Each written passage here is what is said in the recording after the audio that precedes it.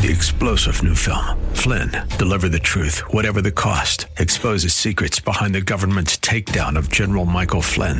Flynn knew what the intel world had been up to. He ordered the first audit of the use of contractors. This set off alarm bells. He told the truth. He was the most dangerous person for Donald Trump to hire. They had to get rid of Flynn. Flynn, deliver the truth, whatever the cost. Available now. Watch it today. Go to salemnow.com. salemnow.com. If we look to the answer as to why for so many years we achieved so much, prospered as no other people on earth, it was because here in this land we unleashed the energy and individual genius of man to a greater extent than has ever been done before. Those who say that we're in a time when there are no heroes, they just don't know where to look.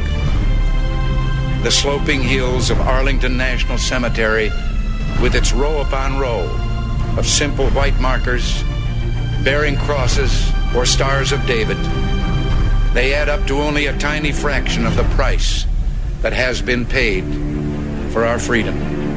As for the enemies of freedom, those who are potential adversaries, they will be reminded that peace is the highest aspiration of the American people. We will negotiate for it, sacrifice for it.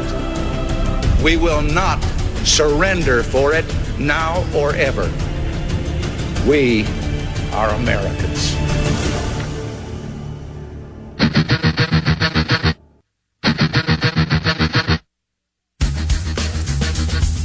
This is the Bob Frantz Authority on AM 1420.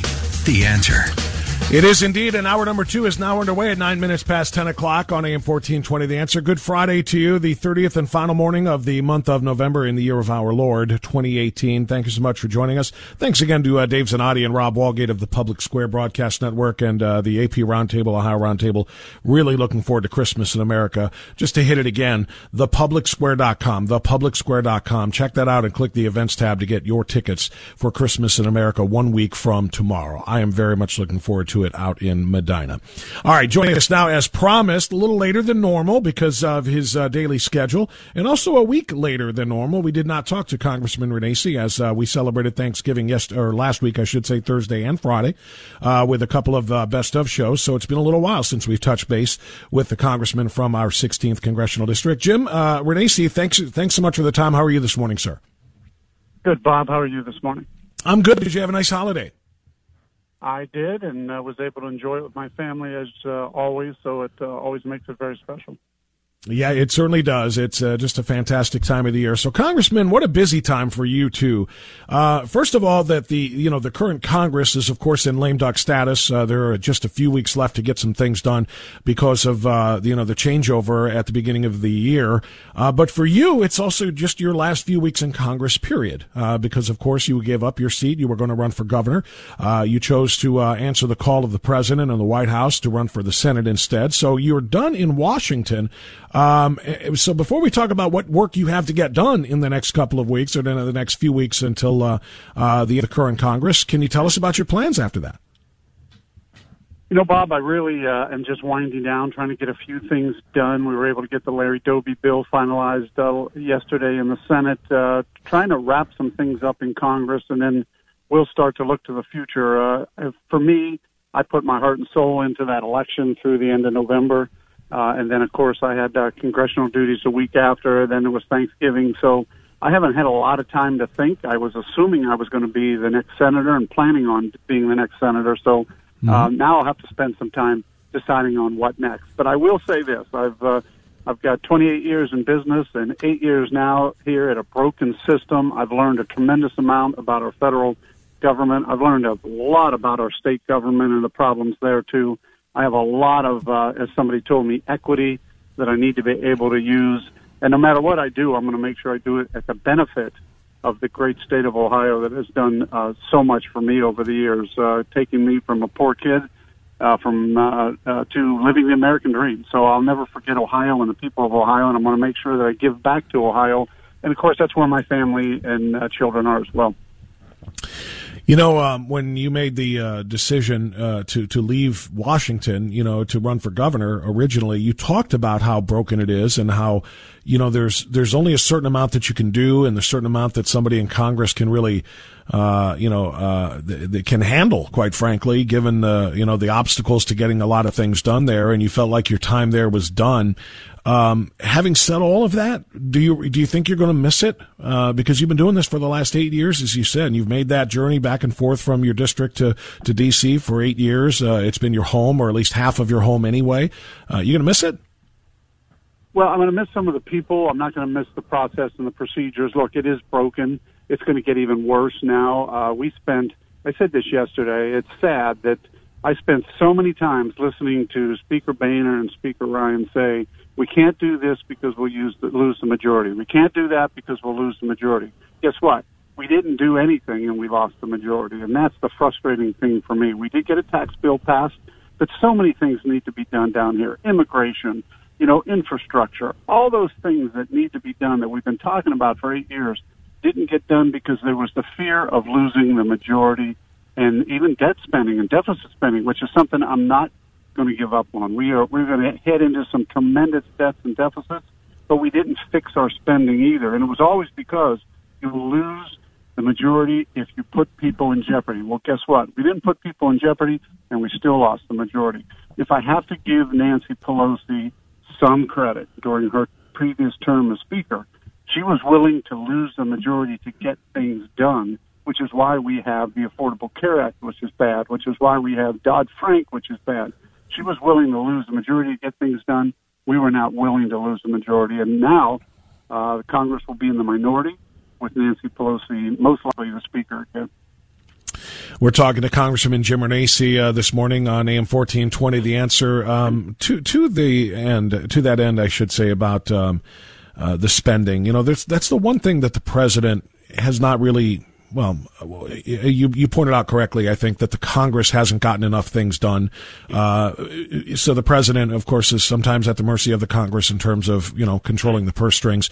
But the president has done a lot. The tax bill being passed, as he said, he kind of shepherded it through the legislature, and the economy is humming along, unemployment. We know about all those good things, but you're right. The growth of the deficit and the debt has been something that has got to be a very great concern to the president in the next 2 years, and it should be to anybody with any kind of fiscal sanity in Congress, whether the Republicans are in the majority or the Democrats are in the majority. Is there any reason to believe whatsoever that the spending will get under control with Nancy Pelosi's group in power in the House and working with the president? I doubt it because, as I said many times on my campaign, career politicians are only worried about the next election, not the next generation. Our spending is now to a point where 70% of it's Medicare, Medicaid, Social Security, and interest, 15% of it's military, 50% everything else. Nobody wants to touch the drivers, which are Medicare, Medicaid, Social Security, and interest, which used to be 30% of our spending. Now it's 70% of our spending. So these are the things that people have to start looking at. And look, it's a demographic problem. We have so many more people, so many more baby boomers aging out, and nobody wants to reflect it and discuss it. And why are billionaires and millionaires still collecting Social Security or Medicare benefits when they can afford their own? And these are the things I know people get frustrated, but everything has to be looked at. Everything has to be looked at because we are putting our children and grandchildren in a horrible situation with this debts and deficits. And, Bob, that's probably one of the things that I am going to do over the next couple of years is make sure that I continue to talk about that. It's not only on the federal level, but each of these states. We have states that are spending like there is no tomorrow. And again, that's going to be a problem for our future. You spoke of wanting to help the state of Ohio, which of course you've been trying to do, and you were going to try to do as governor as well. Let's talk about the GM situation and how that's going to impact Ohioans and Ohio workers. We all know GM announced 3 plants being shut down in the U.S. and Canada that produce the Cruze, I think the Chevy Impala and the Chevy Volt plug-in, and obviously, this is devastating news to cities like Lordstown. the president has said he's going to cut subsidies to GM for doing this. Remember, GM took $50 billion in a federal bailout, and they respond now by, shuttering these plants and laying all of these workers off. So the president is not happy. What's your reaction to the GM decision, and what do you think we can do to help these workers who are about to lose their jobs in this state? Well, it's frustrating. It's something I was talking about even before the election. I mean, people that even the individual I ran against could have done something about it for the last 25 years. Instead, politicians today want to talk about the tax cuts and jobs bill being the reason, that we gave them extra money and now they're leaving. That's just ridiculous. The GM has tax loss carryforwards, which means they don't pay income tax because of all the losses they've had in the past. So the tax cut and jobs bill did not benefit them. There's another, I think Sherrod Brown has talked about, we gave them this credit for moving overseas. That's garbage too. This is a problem with politicians. They want to talk about political garbage instead of talking about the facts. The facts are that if General Motors would have went through a pure bankruptcy back in 2008 where you cleanse, look, I was in business for 28 years. I was also one of the trustees on 11 or 12 bankruptcies. Businesses come out stronger when you go through a pure bankruptcy and cleanse them of all their problems. The problem is that General Motors was never cleansed. We did a federal bankruptcy which just shuttered dealerships across the country, including 125 dealerships and 6,000 jobs in Ohio, and we never cleansed them. We never got rid of the cars that were not going to be profitable, which is what you do in a pure bankruptcy. And in the end, now they are going through the gyrations of trying to get profitable again, which, 7, 8, 10 years after getting this bailout money, they were able to use to continue to proceed forward. I agree with the president. I think we need to be able to get some of that money back. We need to hold General Motors accountable, but you're not going to force them to stay at Lordstown. They already made their decision. They're leaving. They're heading to Mexico. And, by the way, they're not building a new plant in Mexico. They're just going to increase capacity in Mexico, which I'm not saying is a bad move when you have a business, a building, and a plant down there. But in the end, shame on us for not going through a pure bankruptcy with General Motors. And this is the reason why we're in the situation we're in today. Congressman Jim Renacci joining us. One final thing, again, going back to the fact that we're in a lame duck Congress and there's a spending bill that is due. It's got to be completed by, December 7th or December 8th. And there's a battle. The president has said these words. He is fully willing to have a government shutdown happen if he doesn't get at least $5 billion, which is about 1/5 of the estimated cost of funding a full border wall. Are we facing that government shutdown? Do you think there's any chance that the president is going to get that, and would it go through the Senate? Well, here's another thing which will be interesting. Let's watch this unfold. I mean, today we were supposed to have a tax bill on the floor. It got pulled, so that will not be voted on today, and we have suspensions. We waste our time week after week, and you're probably hearing the frustration come from me on not getting things done, and now we're down to the last week on a spending bill. What will probably happen next week, and we'll see if it's the case, is that we'll kick this can down the road. We should put a spending bill all the way through the end of September. But if I had to gamble with you, I would tell you that we will kick a 3-month CR out the door next week, put it into March, and then we'll put it into the hands of the Democrats. And look, CRs will become the thing of the future again, and debt ceilings, because they'll have enough votes to just pass this all the time, and there'll be nothing to stop them. So do I think we'll get the wall? This will probably be the negotiations. They'll put enough money in for a CR to go 3 months, but that will never be enough money to pay for the wall. But that will be the compromise. The president probably will have to sign off on it to keep the government open, and he'll get what he wanted. He'll get a partial funding of the wall, but it'll never be enough, because they'll say, well, in March, we'll fund the rest of it, and then the game will begin in March again. It seems like we could. It seems like we could just can this conversation and replay it back every few months, because you and I have had this very conversation many, many times, about, trying to avert the shutdown and trying who's going to give this, that, and the other, and about kicking the can down the road. And it has been. It just has been for so long. I mean, and I got to tell you, I don't blame you for wanting to get out of Washington and out of the House for that reason, because it is profoundly frustrating to know that we keep doing the same thing, and the old Einstein definition of insanity, and expecting a different result, and we don't get one, and the people continue to suffer. And the people suffer, and then they get mad at members of Congress, and they don't realize it's the process. The process is so broken down here that we need reforms in the process. And even the budget reforms. A lot of people haven't heard this yet. There was a budget reform group got together, 5 Democrats, 5 Republicans, House members, Senate members. They had to come up with a budget reform proposal yesterday, and it didn't pass. Another failure of trying to reform it. And in that budget reform proposal was my fiscal state of the nation. I thought for once we were going to get something done. It seemed like it was the only thing they agreed on. It failed. There's another group out there, keep your eyes on. There's another group out there supposed to be fixing the pensions, headed by Sherrod Brown and a member of the Senate. Right. It was supposed to come up with a conclusion yesterday. They kicked the can down to next week. They're not coming up with a solution either. Everything happens down here for political reasons, and until people start to realize that and quit electing the same people, which, we continue to do. That's why I said after November 6th, don't blame me anymore. Start looking in the mirror and blame who got elected, because there were many, many people that decided we want to keep the same people down here, and they did, and we'll get the same results. Yeah, and that's the sad truth of the matter. Well, listen, Congressman Renacci, it's a pleasure chatting with you. Thanks for catching up with us, and we look forward to doing it a few more times before this Congress is over, and we appreciate that chance. I appreciate it as well. You have a great day and a great weekend. You do the same, sir. Thank you. It's 10:23. We are free for all Friday the rest of the way. Get in line right now at 216-901-0945. Your calls next. I'm gonna get me an analog girl who loves me for what I am. Station.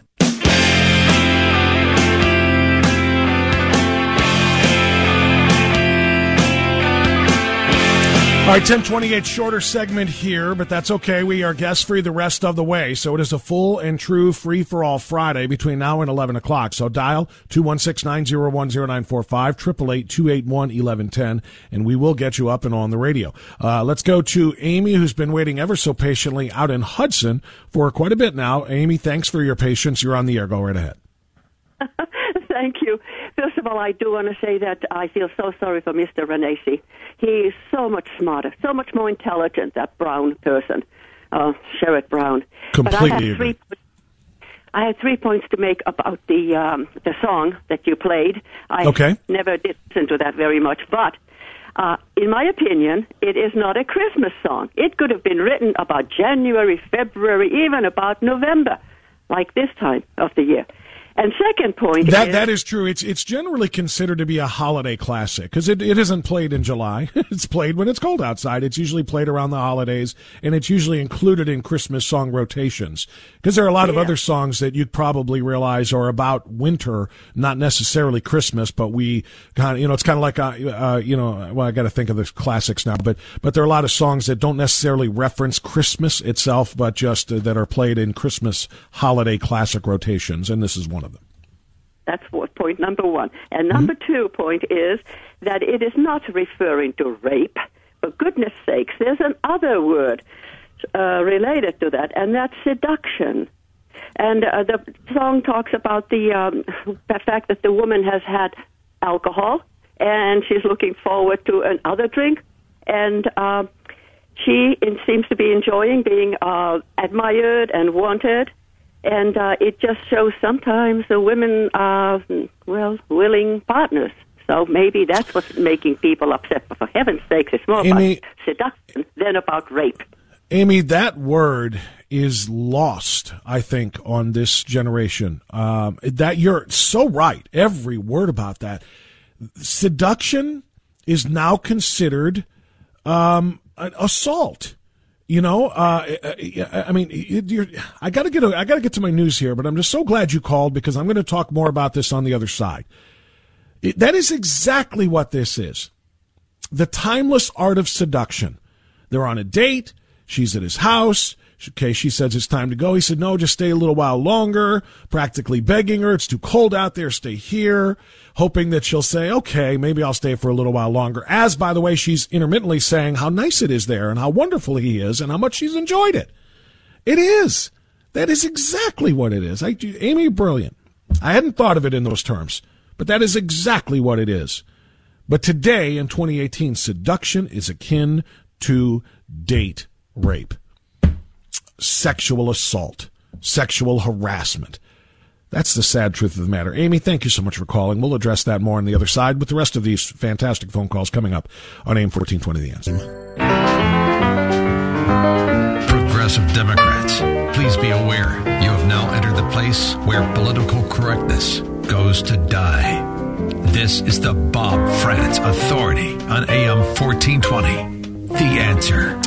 Indeed it does. That is exactly what we're talking about this morning, too, is political correctness run amok, run wild, particularly as it pertains to Christmas and the attacks on Christmas, and more specifically, the attacks on a particular song.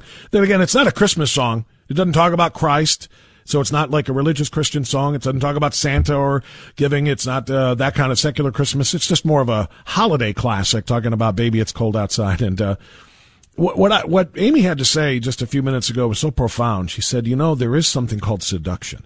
People seem to have forgotten about that, doesn't it? What's going on in Baby It's Cold Outside is the art of seduction. He is trying to get her to stay. He is not forcing her.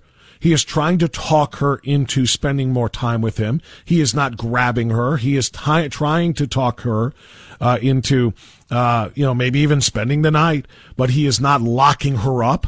He is not dragging her by the hair to the bedroom. It's seduction. And she clearly is playing a part of the game. It's the the cat and mouse, she's playing the hard to get. It's the, no, I really have to go. And, but boy, I really do like it here. She says that over and over again about how warm it is in here and about how grand the evening has been.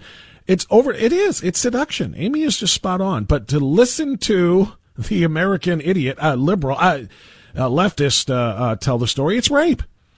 The radio station in Cleveland that has banned that song because of its connotations to date rape, they talked to Sandra Miller, the CEO of the Cleveland Rape Crisis Center, who said that I think it's taking a 2018 lens on a song that was written a very long time ago, adding that the move reflects evolving values. Values have not evolved since 1940. They have devolved. Take a look at the culture. Click on the internet and look at the abundance and availability of pornography. Look on television at the vile language and messages and situations shared. Tell me that values have gotten worse, that have gotten better, rather, since 1940, and that this is the more enlightened period? Please. But that's the worst. The worst part about this is what Sandra Miller, the CEO of the Cleveland Rape Crisis Center, says. Quote, well, this isn't actually what she said. This is from Fox 8. While some might view the song and its lyrics as a playful coy back and forth from another time, which is exactly what it is, Miller says it might have a different connotation to a rape survivor. Wow.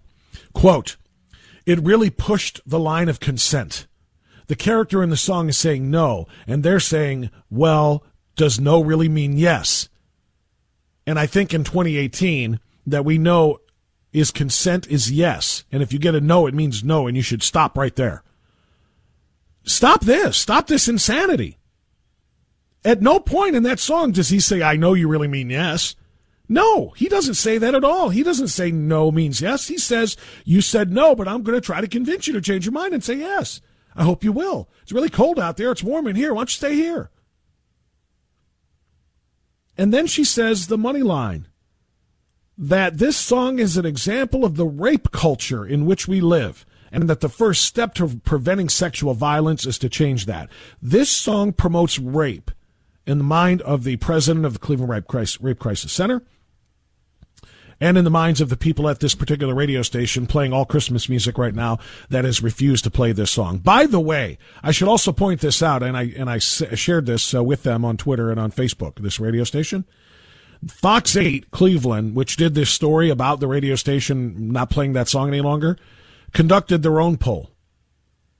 asking, should the radio station ban this song? Do you think, quote, "Baby, It's Cold Outside," end quote, should be banned? And right now, the choices are yes, no, and I'm indifferent. Yes gets 4.69% of the vote. No gets 91.7% of the vote. That's on Fox 8's own poll, and yet this radio station is going to tell us their listeners demanded by way of a poll that we not play that song anymore. I call bull. I call bull. I call a whole lot of political correctness nonsense. Hashtag Me Too. This particular station has a preponderance of female listeners, is what I believe in, I guess. And this is what they're trying to do. They're trying to reach out and kind of like a politician trying to rally the base. They're reaching out to their, to the female base of listeners that I think they cater to at this particular radio station. And that's what they're doing. 91% say no, of course the song should not be banned. You want to know why? Because 91% of the people are reasonable. And a couple are not. Let's go to Lisa in Medina. Lisa Wood from McFan, Medina County Friends and Neighbors, and from the Ohio State Board of Education. Hi, Lisa. Hey, good morning. Good morning. What's on your mind today? Oh, gosh, well, all the different things you talked about, and I really liked what Amy had to say. Hear these songs or poems or stories or movies, that go into seduction. Wow, what a normal and kind of healthy part of our lives and being, and I'm just so sorry that people are just constantly picking everything apart. Yeah, that's exactly what it is, and it's just stripping the joy away from that which is joyful, and that's what the PPO, the Party of Perpetual Outrage, does. These people look at things that bring a lot of joy to other people and say, "How can we ruin it?" And that's what they do. Yep. So I was really. I'm so sorry to hear that that's even going on. Apparently, I have a dog that wants to go outside. I thought you had a dog that wanted to chime in on the art of seduction in the neighborhood. Well, I'll just tell you quickly. I wanted to remind folks, that we've got a McFan meeting, and it'll be the last one for the year. And this time of year, we kind of chime out and only have one meeting in November and one meeting in December. And so I wanted folks to know that December 8th will be our meeting and kind of Christmas party and a celebration of all the winning and winning. I'm not tired yet, but, our president talks about maybe getting to the point where we might get tired. But we have Peter Kirstenauer coming on December 8th, and I wanted to say that because I know it's been a few weeks and people might be wondering, well, when's the next meeting? So I wanted to get on today and let folks know. Well, you know what? First of all, congratulations on getting the best speaker you could get, because it just doesn't get any better than that. I mean, seriously, he's the best in the business. I love Pete, and that's a great thing. Secondly, how cool is that it's on December 8th, and the meeting is in the morning, obviously. But if people want to go to the McFan meeting out there in Valley City, which is right near Medina, obviously, you know what? Just go out there and then maybe go to lunch somewhere and stick around for the Christmas in America show that's going to be at the Medina Cornerstone Chapel. Yeah, that's because I was just talking about that. That works out perfectly. And I'm so excited for that show because I went last year. I took my kids and neighbor, and we had such a good time. And, this is 82, which is really going to be fun.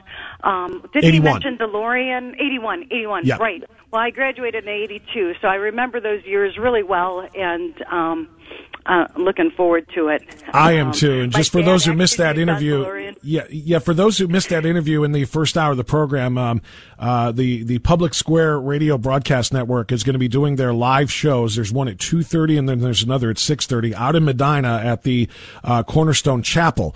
And so it just works out perfectly. So if you want to go out to the Medina County Friends and Neighbors and go to the meeting in the morning, and then maybe, like I said, go to a lunch, take a long lunch, and then go to the first show at 2:30, you could just make a day of it out there. It would be a great way to do it. So, right. Remind everybody of the time. Remind everybody of the exact time, Lisa, and location. Yes, it's at 8:30 on Saturday the 8th. It's at the Copper Top Restaurant. I've got it posted on Facebook. If folks want to look that up, and if not, they can always call me. I'm easy to find. I'm out there everywhere. Perfect. Well, Lisa, I'm glad you called. I'm glad you got a great meeting, a last meeting of the year with Peter Kirsanow, and again, that's December 8th. We'll remind everybody again next week. But going out there and enjoy some camaraderie and some political discussion with like-minded people at Medina County Friends and Neighbors. Right. Thank you so much. It'll be a wonderful celebration. We'll have some goodies and so forth as well. So please come out and join us. And sounds like a great time. Celebration of Christ and winning and our neighbors and friends. It's awesome. Love it. Love it. Lisa, thank you so much. God bless. Appreciate you. And thank you so much for the phone call. Let's go next to BJ waiting in North Olmsted. Hi, BJ. Good to have you back, sir. How are you? Thank you. I'm fine, and I hope you are doing well, too. I would hope that 2019 might be a year, and I hope Lisa and her group down there maybe brings it up and does a survey. I think one of the things that will be the salvation of a new and stronger America would be term limits. I think we really have to push for that. I hope you consider it and think about it and maybe bring it up. You meet so many people, maybe bring it up to find out what percentage if they think 90% of baby it's cold outside is a good thing to have on, 90% might think, maybe 90% might think that term limits would be good. I think that's the only hope. We need fresh blood coming in, younger blood, new ideas in politics at all levels, local, federal, county, city. And I really hope for the young people this does happen. I would like to see some fresh blood coming into the thoughtfulness of politics, and maybe, God willing, there might be some changes. I wish all your listeners a wonderful Christmas and holiday, and thank you for giving me the time, and I appreciate it, Bob. You got it, BJ. Thank you so much, and thanks for the phone call. You do the same. I got to tell you, I'm of two minds on that. I have thought about it many times, and I've agreed there should be term limits. If the president can be term limited, then so should Congress, so should be the senators, so should the senators, and so on and so forth. But I worry about too much new blood coming in, quite frankly, because of the mindset of the new generation. The new blood coming out of American colleges, coming out of American youth into young adulthood and into positions of leadership. I don't want a Congress full of Beto O'Rourke's and Alexandria Ocasio-Cortezes. I don't want a Congress of those. And if we have term limits, somebody like Jim Jordan is going to be forced out, and somebody like Alexandria Ocasio-Cortez is going to be put in his place, and it scares the bejesus out of me. If you look at there's something to be worried about in this new Congress. To be 100% honest with you, there's something to be worried about aside from just the Nancy Pelosi majority. It's not just that the Dems have the majority. It's about the kinds of people that are being elected to these seats as Democrats. These blue seats aren't just traditional blue. They're becoming more and more radical socialist. And I got to tell you, the more we turn those seats over, the more chances we are to lose to socialists, and I just hope we don't, of course, but it scares me to lose the likes of Jordan and Meadows and others who are fighting so hard for the constitutional principles upon which this country was founded.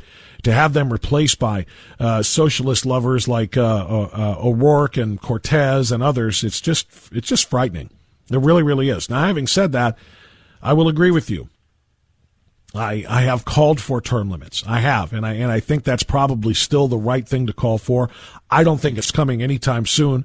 Most of the time, a congressional body is not going to vote to limit its own power and its own employment. They're not, that's what would have to happen. Unless we have, an Article 5 convention of the states and do it by states. We're asking the congressional body, the federal government, to essentially fire itself after a period of time, and I don't think that's going to happen anytime soon. But I do appreciate the point you're making, and I do agree with it to a large extent. But it does concern me as well when you look at some of those who are winning these spots. TJ is in Cleveland next. Hi, TJ, you're on the air. Go ahead. Yeah, Bob, this call on seduction was pretty interesting. If you look at the male peacock, he struts around with bright feathers, to seduce a female. What is this? Lion, what is this? The Nature Channel? What are we doing here? Well, no, I'm just saying. I know. I'm making fun. The male lion puffs his mane up to do the same.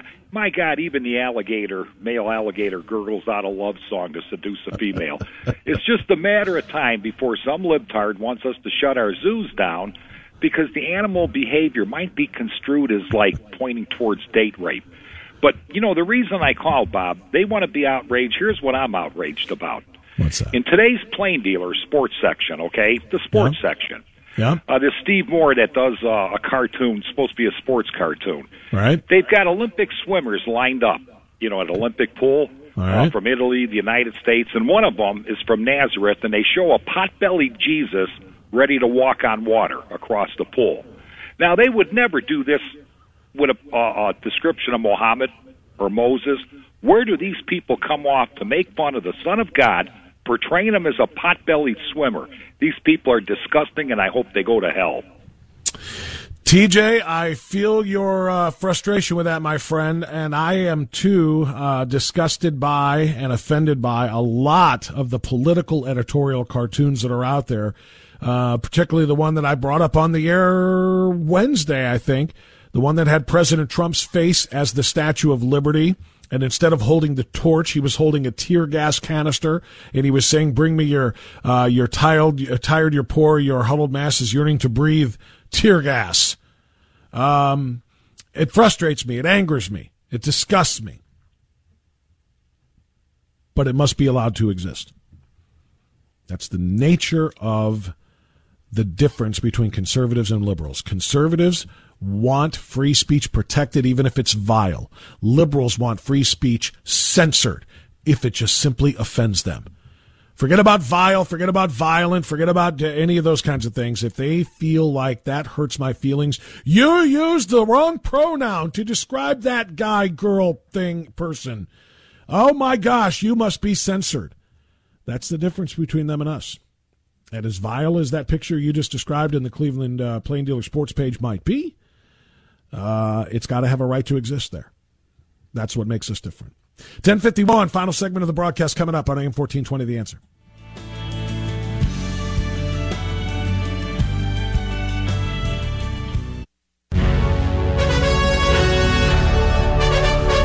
Final segment of the broadcast this morning. Thanks so much for joining us on this Free for All Friday. We got a lot more people to talk to here. Let's get as many calls in as we can before we are done. Wadsworth is our next destination. That's Kathy. You're on AM 1420, The Answer. Hi, Kathy. Go ahead. Hi, Bob. I have 2 points to make about the song, The Baby It's Cold Outside. First of all is the left ruins everything it touches. Everything. I mean, you've got a cute song, and they just want to destroy it. And then secondly, I think the protestation is a sign that we are an extremely spoiled, decadent culture. Because if people had real problems, they wouldn't be worrying about these made-up problems. If they were living in Afghanistan or Iraq or Venezuela and had real problems, this wouldn't even be registered anywhere. So my dad used to always say that he thought that we needed another Great Depression or something for people to appreciate and not be so spoiled, and I tend to agree with that. Isn't that what they always say? You really never appreciate what you have until you no longer have it. That is that is exactly right. And I think you're right. When things are going so well in this country that you have the time to complain about a holiday song and what its meaning is, and so on and so forth, you're right. Then you're living life in a very, very special way. Kathy, thanks so much for the phone call. I appreciate it. God bless. Let's go to Mark calling from Canton on AM 1420, The Answer. Hey, Mark, how are you? Hi, Bob. Very good, thanks. First-time caller. No, I think your problem here is you're just simply not woke enough. I think we can take this farther. For instance, White Christmas, I think, is a veiled call for white nationalism, and we have to come to realize this at this point. I think you're right. That's very clear. Yeah. If I'm dreaming of a white Christmas, it's because I want to be surrounded by only white people. Yeah. That argument has actually been made kind of in jest by some, but if you look in the right circles, which means the liberal circles, you will find some who take it seriously. No doubt about it. Well, if you could permit me a serious comment, I'm actually a professor of music, and this brings up 2 thoughts for me. And the first is that we teach things like musicality and phrasing to our students. And if you listen to the original recording of the song, it is clear that there is coyness and interplay and seduction, and that both parties, the way the song is sung, not only the way it's written, but the way it's sung, it's very obvious what's happening in the song. And I think part of this is due to sort of the cultural deadening that we receive from the left. People are very culturally ignorant. And second of all, it makes me wonder as to the hypocrisy of the situation, simply because are these same people protesting songs that are on mainstream radio? that literally objectify women, that literally destroy the male-female relationship or drag it through the mud. My impression is not only do they not protest these songs, they invite some of these performers to perform at their conventions. That is such a very, very profound statement. You're 100% right. I would like to ask these people, at this other radio station and, the rape crisis prevention president and so on and so forth. When is the last time you made a statement about some of the music in modern day, that is on the top 40 stations or on the trap stations, that not just objectify women, but call for the sexual assault of women, for crying out loud, talking about the things that they do with B's and H's. And I won't say the words, but yeah. There are so many things they really do that are very dangerous to women because of the way they treat them, and they're going to pick on this 1940s holiday classic. Unbelievable. Mark, I'm glad you called as a first-time caller. I hope you'll call back again soon. Great. Thank you. Merry Christmas. Thank you. Merry Christmas to you as well. That's Mark in Canton. Really, really great point. Donnie in Euclid always makes great points as well. Hey, Donnie, what's going on, buddy? Good morning, Bob. Good morning, sir. Go to that. I wish I could go to the symposium and see Pete Kirsanow, but I'm kind of like Uncle Joe from Petticoat Junction. I'm moving kind of slowly. You're dating yourself with a Petticoat Junction reference. What can I tell you?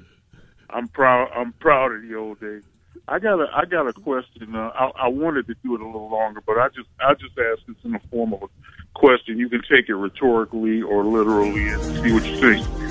What do these crap for brains left wingers think about Marilyn Monroe seducing Santa in Santa Baby? Now that is another really good question. Donnie, thanks for the call. I have thought about that before. Thank you. I have thought about that before. Maybe that's something we can talk about next week because we're out of time now. Mike Gallagher is next. We'll see you Monday. Enjoy the silence.